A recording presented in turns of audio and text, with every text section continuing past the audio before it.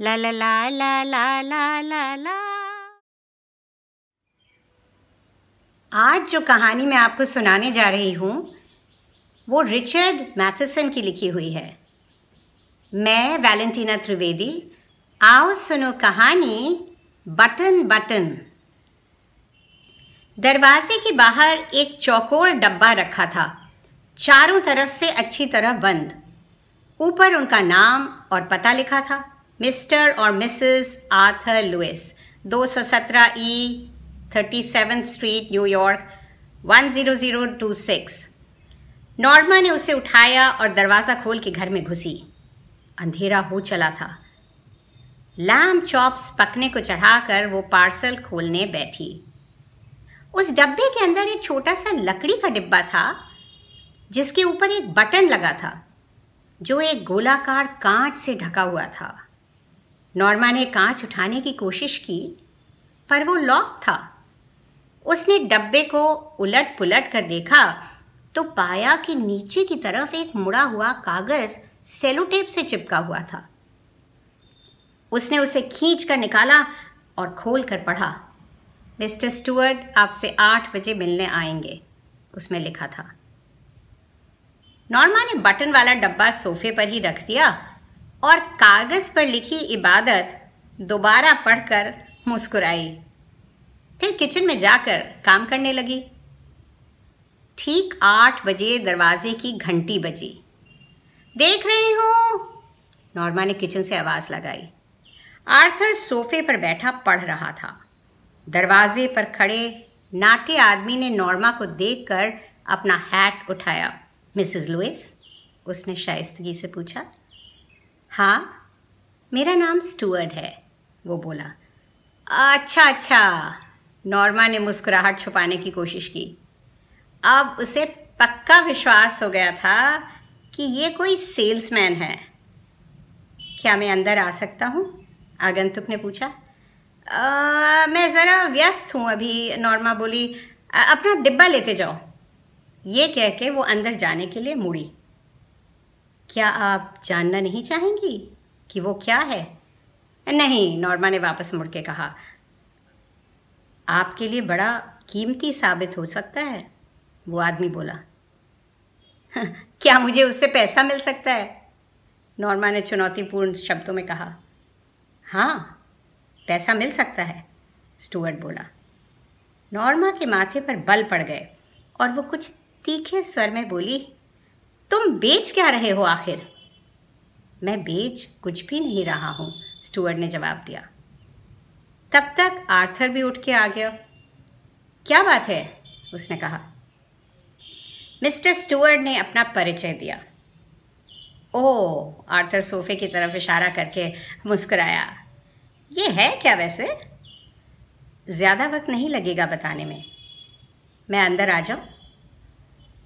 अगर तुम कुछ बेचने आए हो तो, आर्थर ने कहना शुरू किया।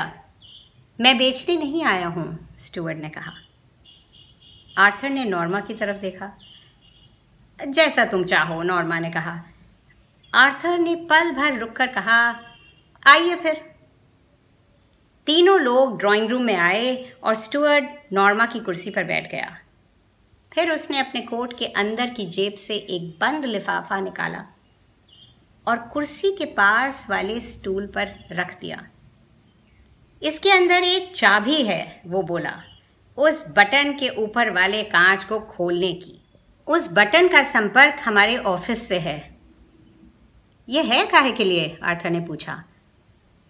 अगर आप बटन दबाएंगे, स्टुअर्ट आके बोला, तो दुनिया में कहीं पर एक ऐसे इंसान की मौत हो जाएगी जिसे आप जानते भी नहीं, और इसके बदले में आपको $50,000 मिलेंगे। नॉर्मा स्टुअर्ट को घूर रही थी। वो मुस्कुरा रहा था। ये क्या कह रहे हो तुम? आर्थर ने कहा। अभी अभी तो बताया, स्टुअर्ट आश्चर्य से बोला। अरे कोई मजाक है क्या? आर्थर ने पूछा।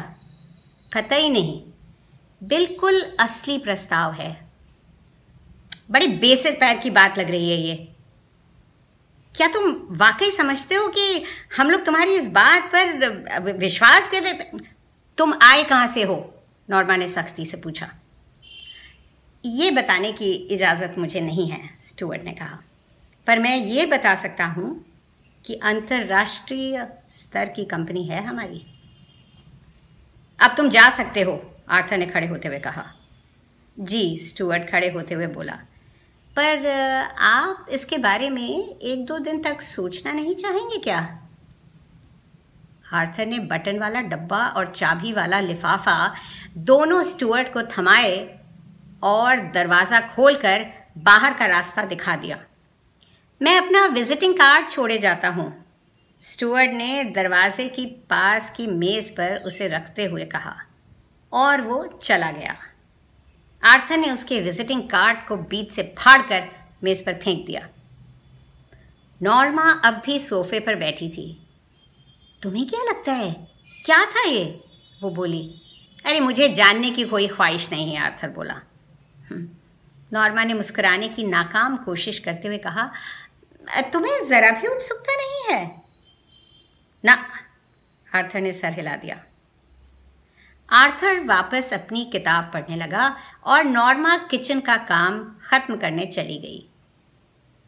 कुछ देर बाद आर्थर अपने दांत ब्रश कर रहा था डिनर के बाद, जब नॉर्मा ने कहा, तुम उसके बारे में बात क्यों नहीं करना चाहते हो? अरे ज़रा भी कौतूहल नहीं? आर्थर ने बाथरूम के शीशे में अपना चेहरा देखा। कौतूहल नहीं, घृणा है, आर्थर बोला। हाँ, पर फिर भी, नॉर्मा बाल काटते हुए बोली, तुम्हें नहीं लगता कि ये कोई मजाक है, एक प्रैंक? अगर है तो बहुत ही भद्दा घिनौना मजाक है, आर्थर बोला। नॉर्मा बिस्तर पर बैठकर चप्पल उतारते हुए बोली, हो सकता है कोई साइकोलॉजिकल रिसर्च हो सकता है, आर्थर बोला। हो सकता है कोई खपती करोड़पति कर रहा हो, वो बोली। हो सकता है। अरे तुम जानना नहीं चाहोगे? ना, आर्थर ने सिर हिलाया। क्यों?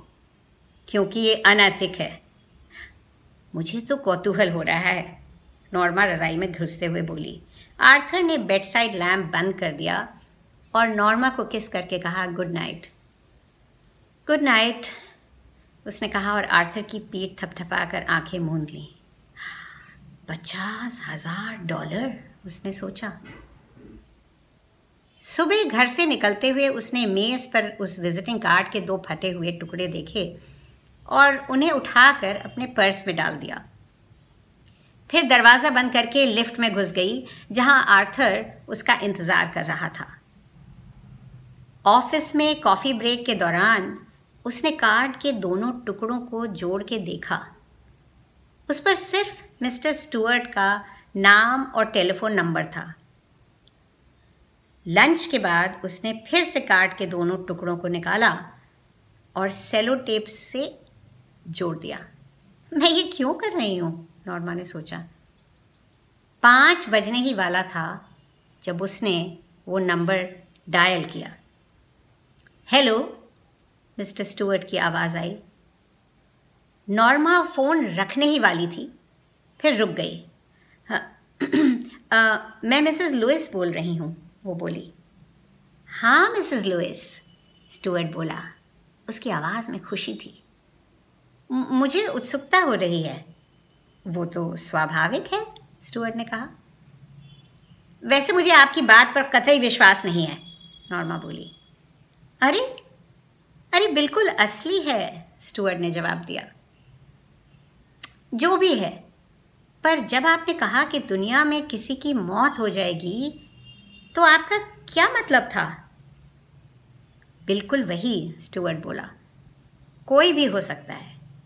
हम सिर्फ एक बात की गारंटी ले सकते हैं कि आप उसे जानती नहीं होंगी और आपको उसे मरते हुए नहीं देखना होगा। $50,000 के बदले में? बिल्कुल। पागलपन है, वो बोली। फिर भी एक प्रस्तावना है। क्या मैं वो बटन यूनिट आपको लौटा दूं? हरगिज़ नहीं, नॉर्मा ने कहा और फ़ोन काट दिया। नॉर्मा जब लिफ्ट से बाहर निकली तो देखा कि वो पार्सल फिर से दरवाजे के बाहर रखा था। अरे हिम्मत तो देखो उसकी, उसने उसे घूरते हुए सोचा। फिर दरवाज़ा खोल के अंदर चली गई और खाना बनाना शुरू कर दिया। कुछ समय बाद वो गई और दरवाज़ा खोलकर पार्सल को अंदर ले आई, लाकर उसे किचन में मेज़ पर रख दिया और खुद ड्राइंग रूम में बैठकर खिड़की से बाहर देखने लगी। थोड़ी देर में जब वो पकते हुए कटलेट्स को पलटने गई तो वो पार्सल उठाकर नीचे वाले खाने में बंद कर दिया। कल फेंक दूंगी इसे, उसने सोचा। ज़रूर कोई खपती करोड़पति लोगों से खिलवाड़ कर रहा है, उसने कहा। आर्थर ने खाना खाते खाते उसकी ओर देखा। क्या मतलब हो सकता है, नॉर्मा आगे बोली। अरे जाने दो, आर्थर ने कहा। नॉर्मा चुपचाप खाना खाती रही। फिर अचानक अपनी चम्मच रखकर बोली, अगर वाकई ये असली हुआ तो? आर्थर ने हैरानी से उसकी तरफ देखा।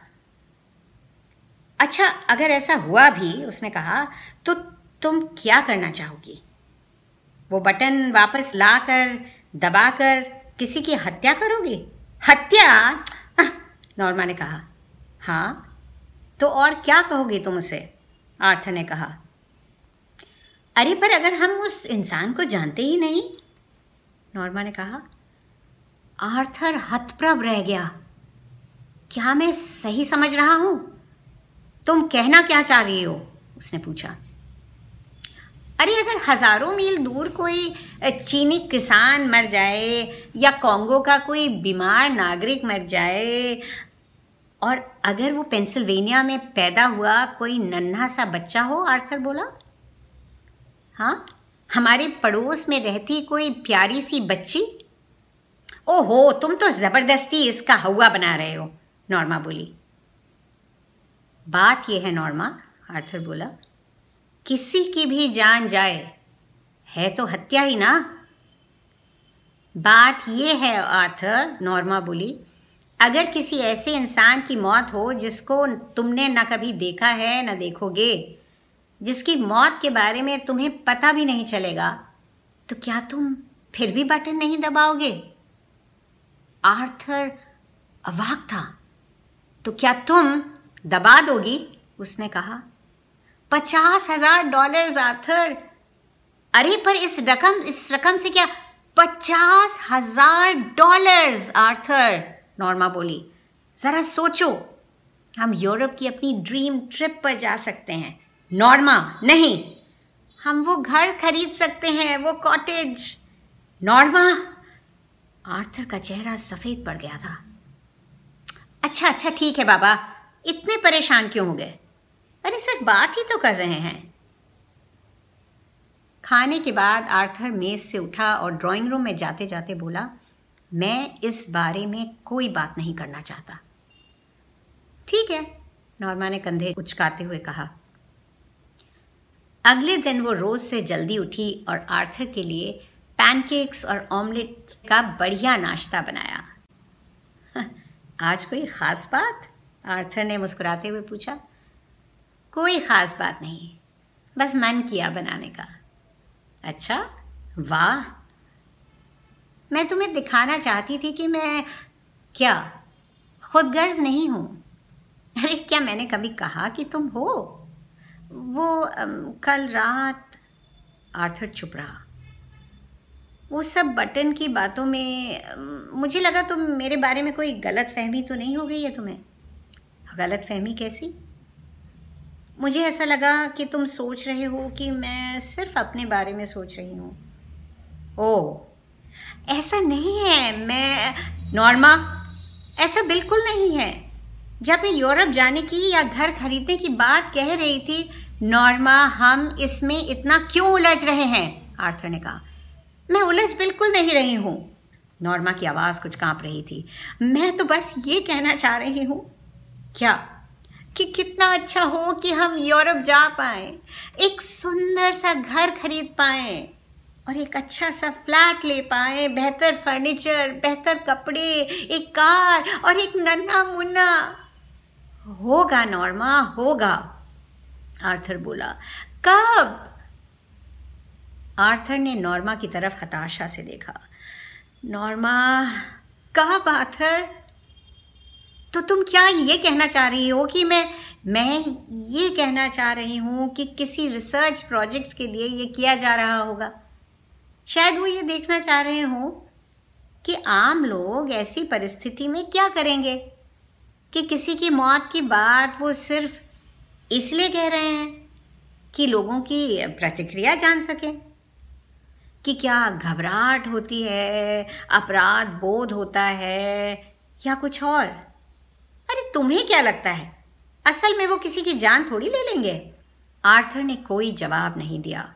नॉर्मा ने देखा कि उसके हाथ कांप रहे थे। थोड़ी देर बाद वो उठ के चला गया। उसके जाने के बाद नॉर्मा काफ़ी देर तक वहीं बैठी रही, अपने ख्यालों में खोई हुई। मुझे देर हो जाएगी, उसने सोचा। फिर कंधे उचकाकर बोली, क्या फ़र्क पड़ता है, वैसे भी मुझे घर में होना चाहिए, ना कि ऑफिस में काम करते हुए। बर्तन इकट्ठे करते हुए वो अचानक रुकी और अपने हाथ पोंछकर उस पार्सल को नीचे के खाने से निकाला। फिर उसे खोलकर बटन वाले लकड़ी के डिब्बे को मेज़ पर रखा और बहुत देर तक उसे देखती रही। फिर लिफाफे में से चाबी निकालकर वो कांच का गोल ढक्कन खोला और बटन को टकटकी बांध कर देखने लगी। क्या बकवास है, उसने सोचा। एक साधारण बटन के पीछे इतना हंगामा। फिर हाथ बढ़ाकर बटन को दबा दिया। हम दोनों के लिए, उसने गुस्से से सोचा। फिर सिहर उठी। क्या कुछ हुआ होगा? एक अजीब सी दहशत उसके ऊपर से होकर गुजर गई। बकवास, उसने सोचा। और फिर बटन वाला डब्बा, कांच का ढक्कन, चाबी सब कचरे के डब्बे में फेंक कर जल्दी से ऑफिस के लिए तैयार होने लगी। शाम को वो रात के खाने के लिए कबाब सेंक रही थी कि फ़ोन बजा। उसने फ़ोन उठाया। Hello, Mrs Lewis? हाँ, मैं लेनॉक्स हॉस्पिटल से बोल रहा हूँ। नॉर्मा को लगा जैसे कोई सपना चल रहा हो। दूसरी तरफ से आती आवाज़ ने उसे बताया कि सबवे ट्रेन स्टेशन पर एक एक्सीडेंट हो गया था। प्लेटफॉर्म पर खड़े आर्थर ने ठेला और ट्रेन के सामने गिर पड़ा। नॉर्मा ने सुना और बस सर हिलाती चली गई। जब उसने फ़ोन रखा तो उसे ख्याल आया कि आर्थर की जीवन बीमा पॉलिसी $25,000 की थी और क्षतिपूर्ति के लिए डबल नहीं। उसे लगा उसकी सांस रुक जाएगी। किसी तरह वो उठी और किचन में गई। वहाँ उसने वो बटन वाला डब्बा कचरे के डब्बे से निकाला। उसमें ना कोई कील थी, ना पेंच, ना जाने कैसे बना था। नॉर्मा ने उसे किचन के सिंक पे मारना शुरू किया, जोर से और जोर से, जब तक वो लकड़ी फट नहीं गई, टूट नहीं गया डब्बा। फिर उसने जल्दी से उसकी लकड़ी को खींच के अलग किया। हालांकि उसकी उंगलियां छिलने लगी थी, पर उसे बिल्कुल भी इस बात का ख्याल नहीं था। डब्बे में ना कोई ट्रांसमीटर था, ना तार। वो बिल्कुल खाली था। अचानक टेलीफोन के बजने से वो चौंक के उठी, घूमी, लड़खड़ाते हुए ड्राइंग रूम में पहुंचकर उसने रिसीवर उठाया। Mrs Louis? स्टुअर्ट की आवाज़ आई। वो इतनी जोर से चीखी कि खुद अपनी आवाज़ नहीं पहचान पाई। तुमने कहा था कि मरने वाले को मैं नहीं जानती होंगी। मिसेस लुइस, स्टुअर्ट ने कहा, क्या आप वाकई सोचती हैं कि आप अपने पति को जानती थी? इस कहानी के 2 मुख्य पात्रों का ग्राफ मुझे बहुत इंटरेस्टिंग लगा। जब स्टुअर्ट उनके घर आता है और आर्थर सोचा है कि उसे अंदर आने दिया नहीं, वो नॉर्मा की तरफ देखता है और नॉर्मा कहती है जैसा तुम चाहो। पर आर्थर ने ऐसा तो नहीं चाहा था। चाहा तो नॉर्मा ने भी ऐसा नहीं था। पर जब हम किसी चीज़ के बारे में कोई निर्णय लेते हैं तो क्या हमें पता होता है कि हमारे निर्णय का असर कहाँ तक होगा? सोच के देखिए।